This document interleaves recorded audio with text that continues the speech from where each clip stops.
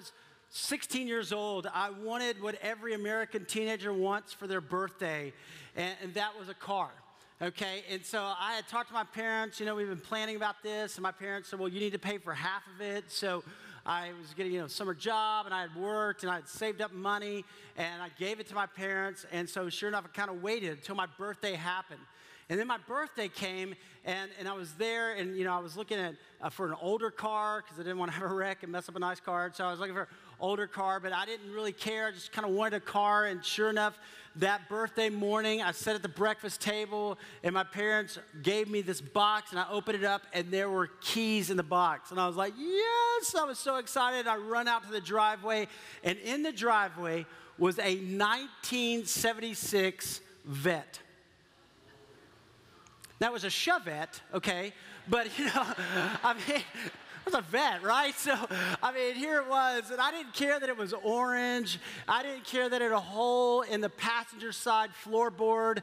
And when I would tell people, get in, put your feet on the dashboard, or you can be Fred Flintstone and run really fast and make the car go fast. I didn't care because it was my car, right? And it represented freedom, and I was so excited about it. And so the very first week I have my car, I decided I was going to go see a friend of mine who was a friend at church, and my parents said I could drive over there to her house, and so I went and drove over there, and I'm driving back, and I'm thinking, look at this is crazy. I'm in my car, right, and I'm driving. I exit off the interstate in San Antonio, Texas. I can remember exactly where I was, and I came up over this hill, and I'm coming down the hill on the frontage road there, and all of a sudden, woo,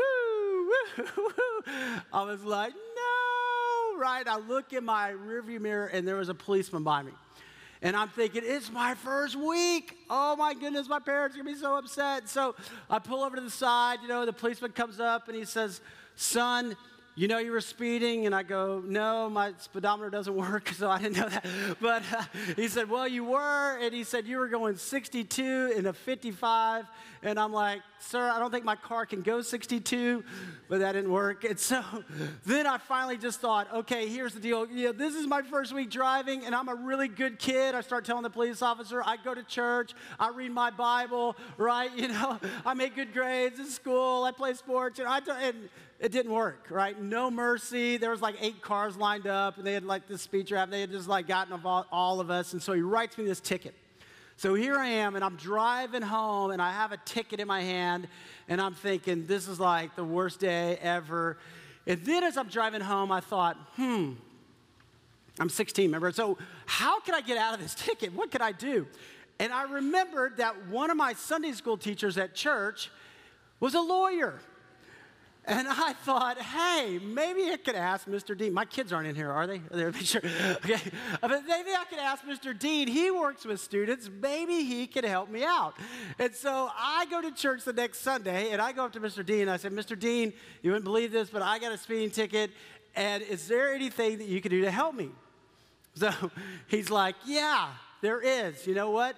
Jeff, don't worry about it. I'll take it to my firm, and we'll get it fixed.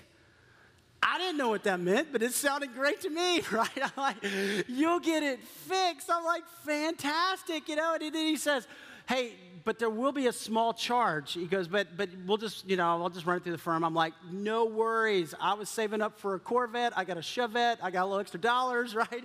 So I could do that. And so he says, I'll take care of it. So sure enough, the next Sunday I come to church, and I go, Mr. Dean goes, hey, it's done. It's fixed. I'm like, yes, 16, I can't believe it. And so I'm thinking, this is incredible, this is great. And everything was worked out well for 2 weeks. And then after 2 weeks, my dad went to the mailbox, and he gets the mail. And he comes in, and he's like, I wonder why Jeff is getting a letter from a law firm. And he opens up the mail, and he realizes it. And then it was bye-bye car for like 2 weeks. It was gone. But I thought, hey, I'm being resourceful. I'm getting this thing fixed. But the fact of the matter is this, I was guilty. And I blew it. I messed up, right? And the law is there to show us that there is a standard. The law is there to show us, hey, and protect us, but sometimes we fall short. Now, maybe you've never gotten a speeding ticket. Congratulations, way to go. But I think for all of us, there's time in our life that we go, yeah, I kind of messed up. I can't do this And even though we try to fix it on our own, whatever it is, we realize I can't fix it. It's like when you go to the doctor. You know, have you ever gone to the doctor and you get this page and they say, hey, fill out all these forms, and you start to fill out the forms and you're like, hey, I'm in pretty good shape, right? I mean, like this whole page, I don't have any of this stuff, right? And then this page, I don't have any of this stuff. I don't have any of this. I'm doing great. And then you go, but I'm at the doctor. You know, something's not right. Something's messed up. In all of our lives, we realize we fall short. We think we're good. We tell them, hey, we're really good. I go to church. I do these good things. But deep down inside, we know there's something that's not right. We look at the 10 Commandments and we say, hey, look at that. God, I don't commit murder. I haven't killed anybody. I'm doing pretty good. And then Jesus comes along and says, hey, you've heard it said, do not murder, but I tell you, if you've hated somebody in your heart, you've already committed murder. Check. Hey, look, I haven't committed adultery, but Jesus said, if you've lusted after somebody in your heart, you're like, oh.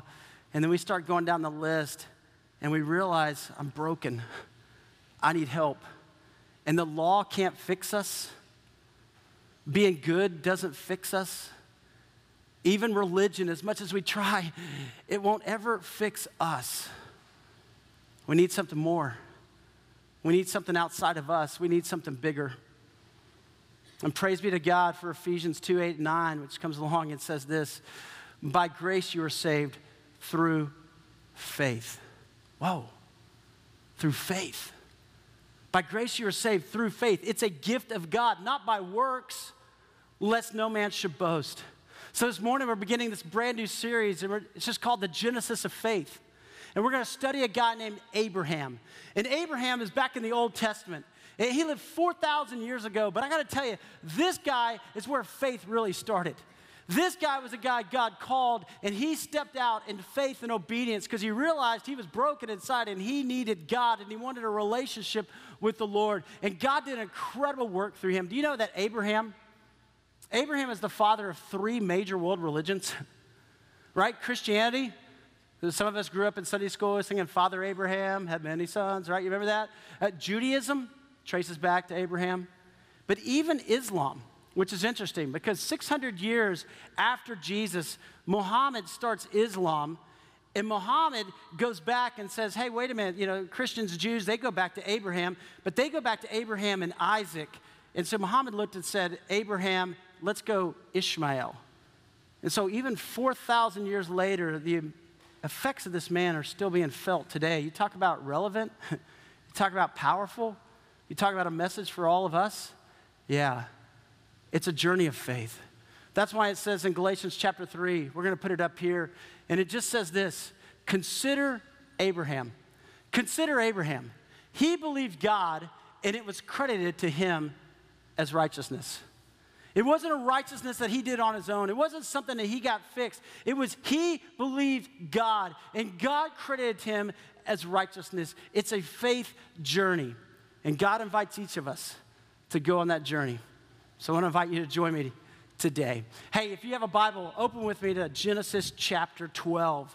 Genesis chapter 12. You guys, I'm so excited about God's word and what God's teaching us today, and it's so foundational for all of our lives, our spiritual lives, and for how we live. Genesis chapter 12, first book of the Old Testament, right? If you don't have a Bible, we've got some free Bibles in the back, or maybe you have a mobile device, you can access the scriptures online, follow along, or we'll put the scripture on the screen. Genesis 1, God creates the heaven and the earth. Genesis 2, God creates man. Genesis 3, what happens? Sin. Sin enters into the world. Man realizes I'm broken.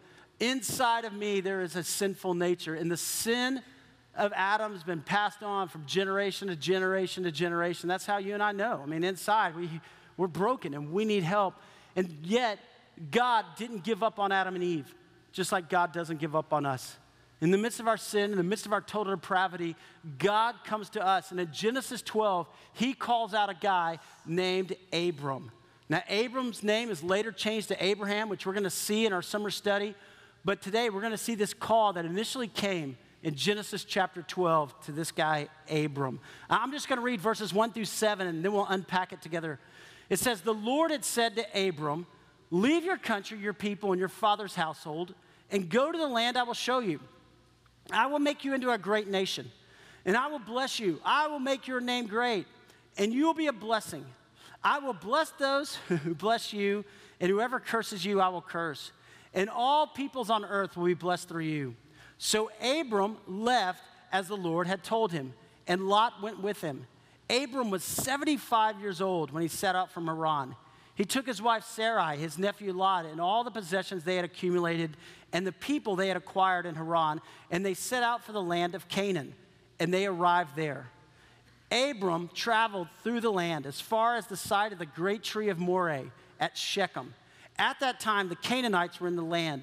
And the Lord appeared to Abram and said, to your offspring I will give this land. I got to stop right there because you know how incredible this is? This is modern day Israel, right?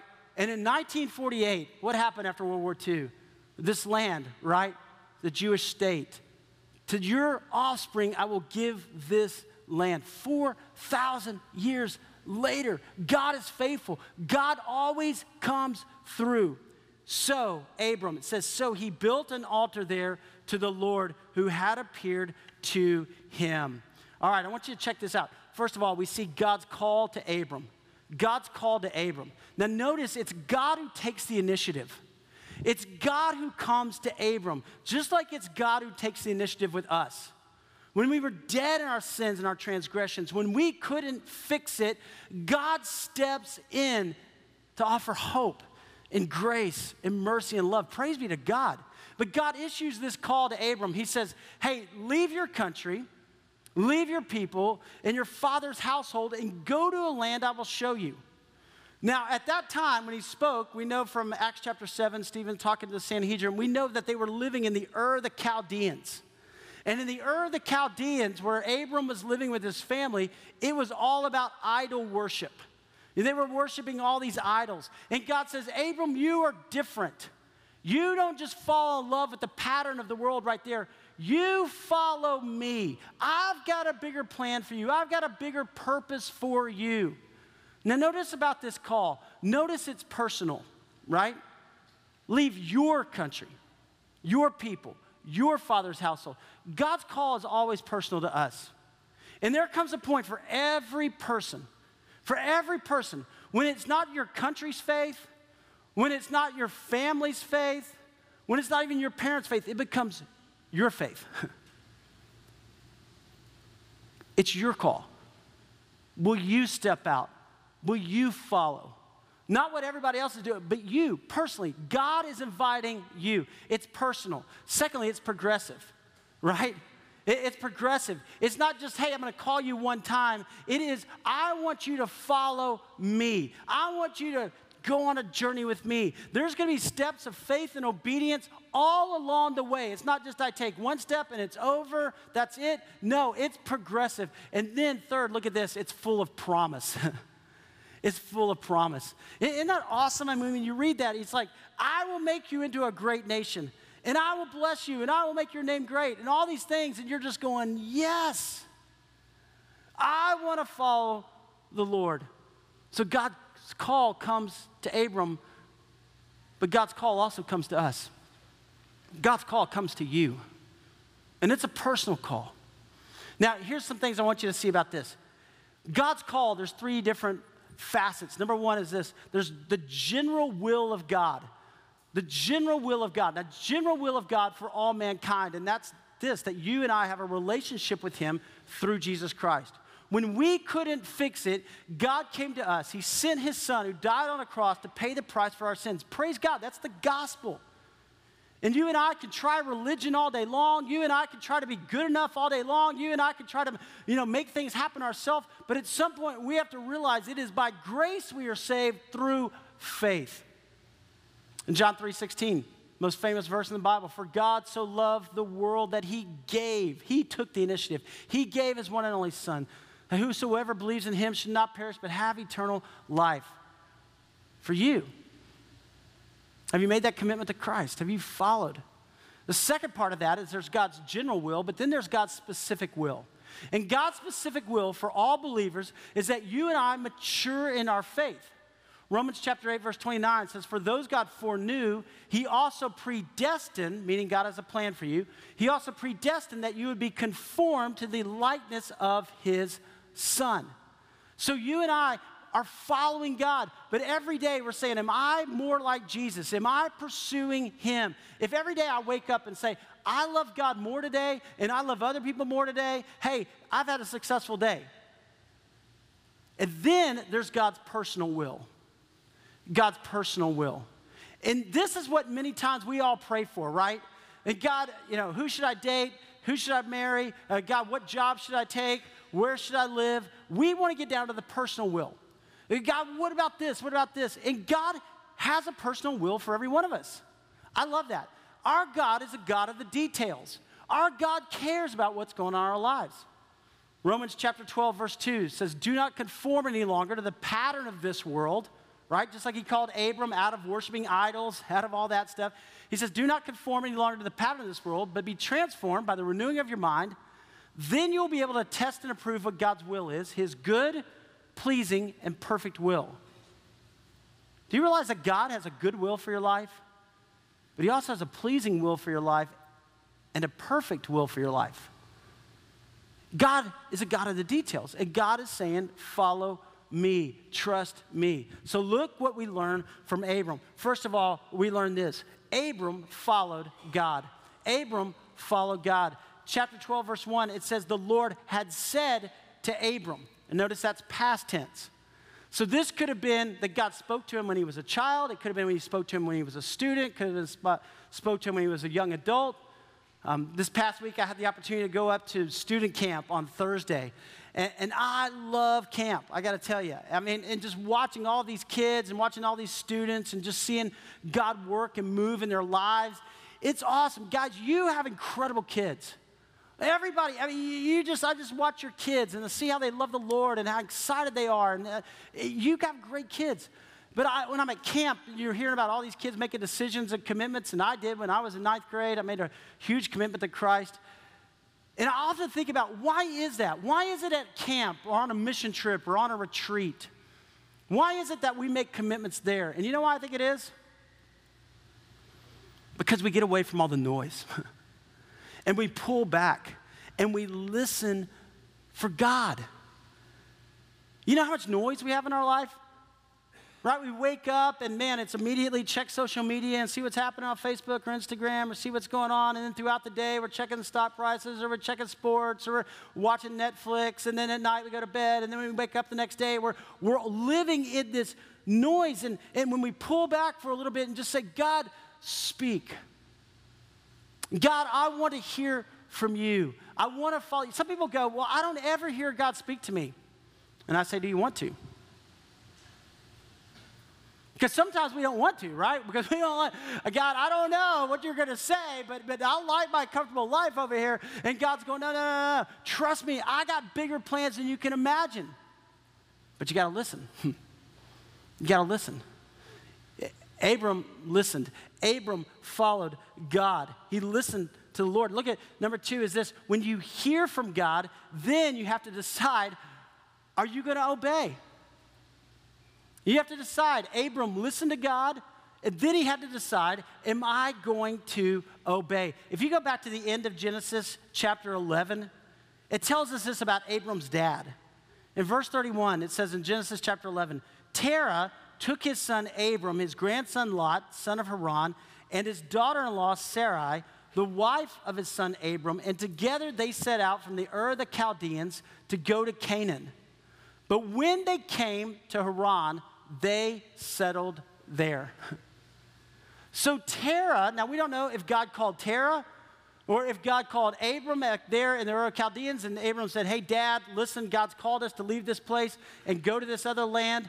But Terah, at some point, took Abram and Sarah and Lot, and they left, and they went 600 miles from Ur of the Chaldeans to Haran. But instead of going the 400 miles down to Canaan, it says they settled there. They settled there. Terah went halfway, and he stopped. And I think a lot of people go halfway with God, and they stop. See, obedience, it involves faith. Obedience always involves faith. Notice when God called Abram, he said, hey, go to a land I will show you. He didn't say exactly where they were going. He didn't say what was going to be like there. He didn't give them a what to bring list. And, come on. He just said, come on. Do you remember when Jesus called his first disciples? What did he say? Come follow me. He didn't say where they were going. He didn't say how long they would be gone. He didn't say, hey, bring some spending money for snacks. He just said, come follow me. It's about being obedient every day. God, what do you want to do today? Where are you leading me today? What do you have planned today? I'm going to follow you. It's obedience. Here's number 3 is this: God will bless you when you obey. God will bless you. Now notice, I want to go back to this covenant promise that God made. Look in verse 2. God told Abram, listen, you can hear me calling you. You step out, you follow me, and I'm going to bless you. This is the covenant promise that is so powerful. But he says in verse 2, I will make you into a great nation. Now, Abram is 75 years old, and Abram doesn't have any kids. And Abram's hearing this and going, really? How are you going to do that? And God's going, just trust me.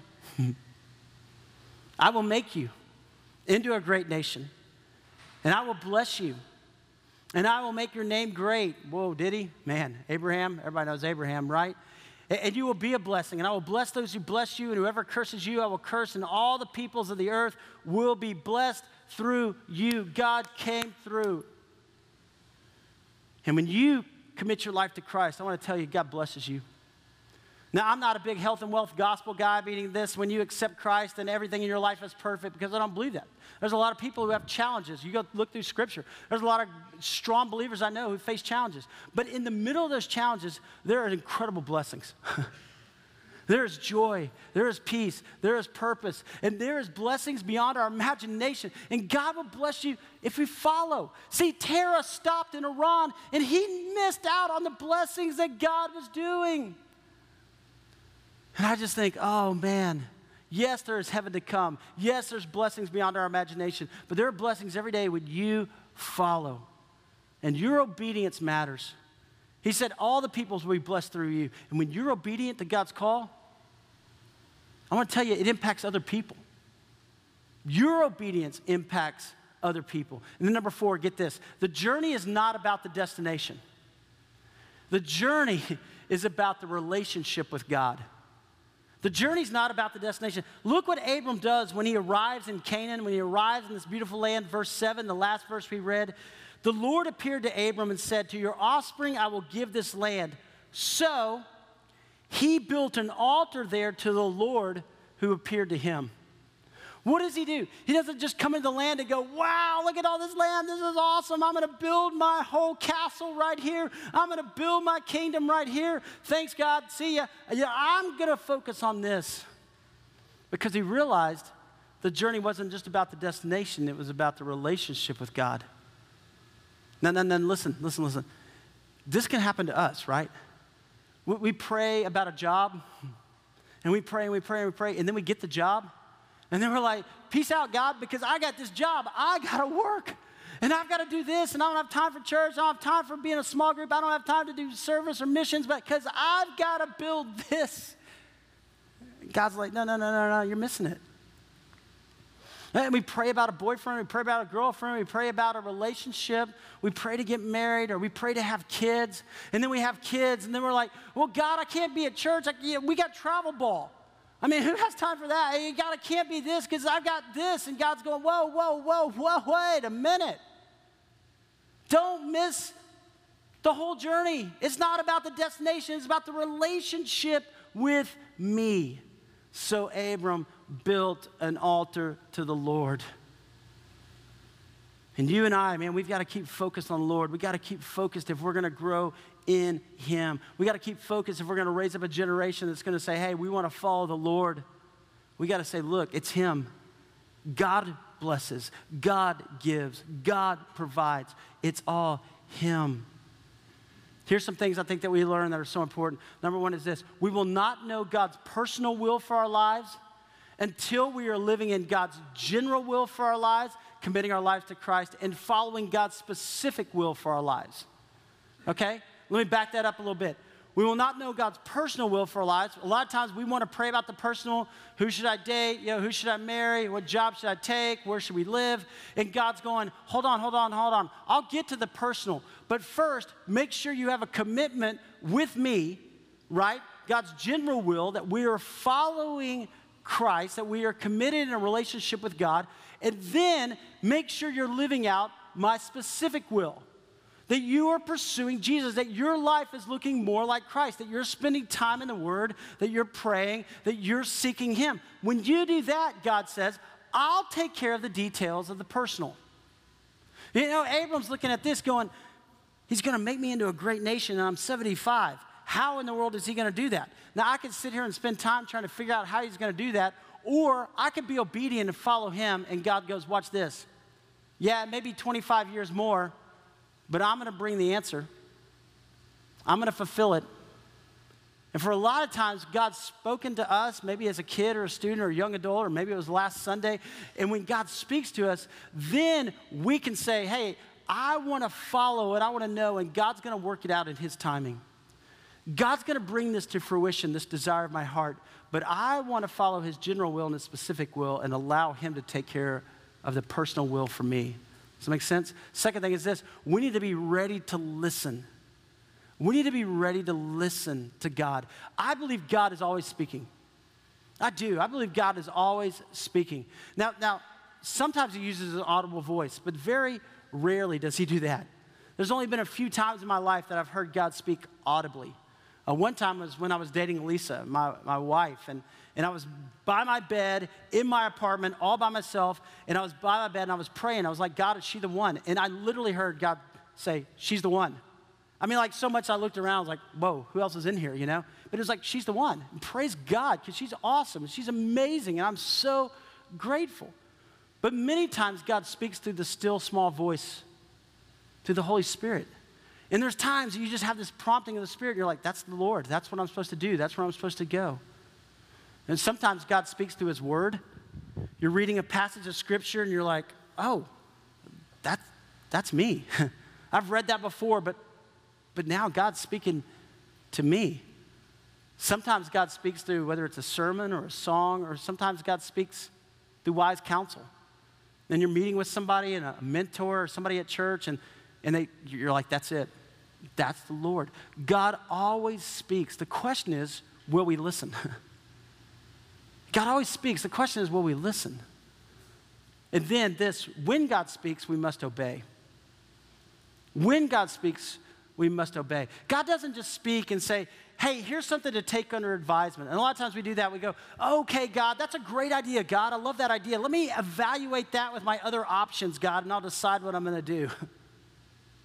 Or God, that's a great thought. Maybe, yeah, I need to be doing that. But God, listen, here's what's going on, and here's my excuse, and here's why I can't work. And Luke chapter 9, Jesus calls these guys to come follow Him. And one of them goes, I can't, I got to go bury my dad. Now, his dad wasn't dead. But he was saying, hey, when my dad dies, when I get everything kind of settled with the estate, then I'll come follow you and I'll get serious. And Jesus is like, what? No. I mean, it was like excuse after excuse. And for us, when God speaks, will we offer excuses or will we obey? And then when God invites us to a life of faith. Guys, get this. God invites us to a life of faith. For Abram, it was a journey. Yeah, he left the Ur of the Chaldeans, went 600 miles, and then gets to Haran, and it was another, down into Canaan. It was 1,000 miles. But every journey of 1,000 miles, right, begins with one step. It's a step of obedience. It's a step of faithfulness. It's a step to follow. And for Abram, there's going to be other steps to take. There's going to be other times where he's going to pray and listen, and God is taking him on a journey, and God's taking you. And it's a journey of faith. And every day we can try to fix it ourselves, we can try to do it ourselves, or we can say, God, I trust you. And God, I want to follow you. God, I want to hold on to you. God's inviting you on an incredible journey.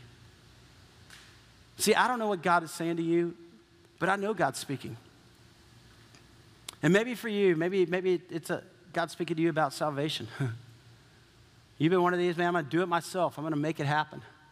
Man, guys, it's like jumping over the Grand Canyon, right? I don't care if I could jump 8 feet. I don't care if I go work out and build my quads and I could jump 12 feet. I don't care if Carl Lewis comes and jumps 28 feet. We're all going down. We're not going to make it. We need a Savior. At some point, you realize in your life, hey, I'm broken. I've sinned. I've messed up. God, I need your forgiveness. Maybe God's speaking to you about salvation. Maybe God's speaking to you about baptism. Maybe you've gone halfway, right? Made a commitment in my life, but I haven't made it public. Maybe God's speaking to you about serving. Maybe God's speaking to you about praying with your spouse. Maybe God's speaking to you about missions. Maybe God's speaking to you about discipling your kids. Maybe God's speaking to you. I don't even know.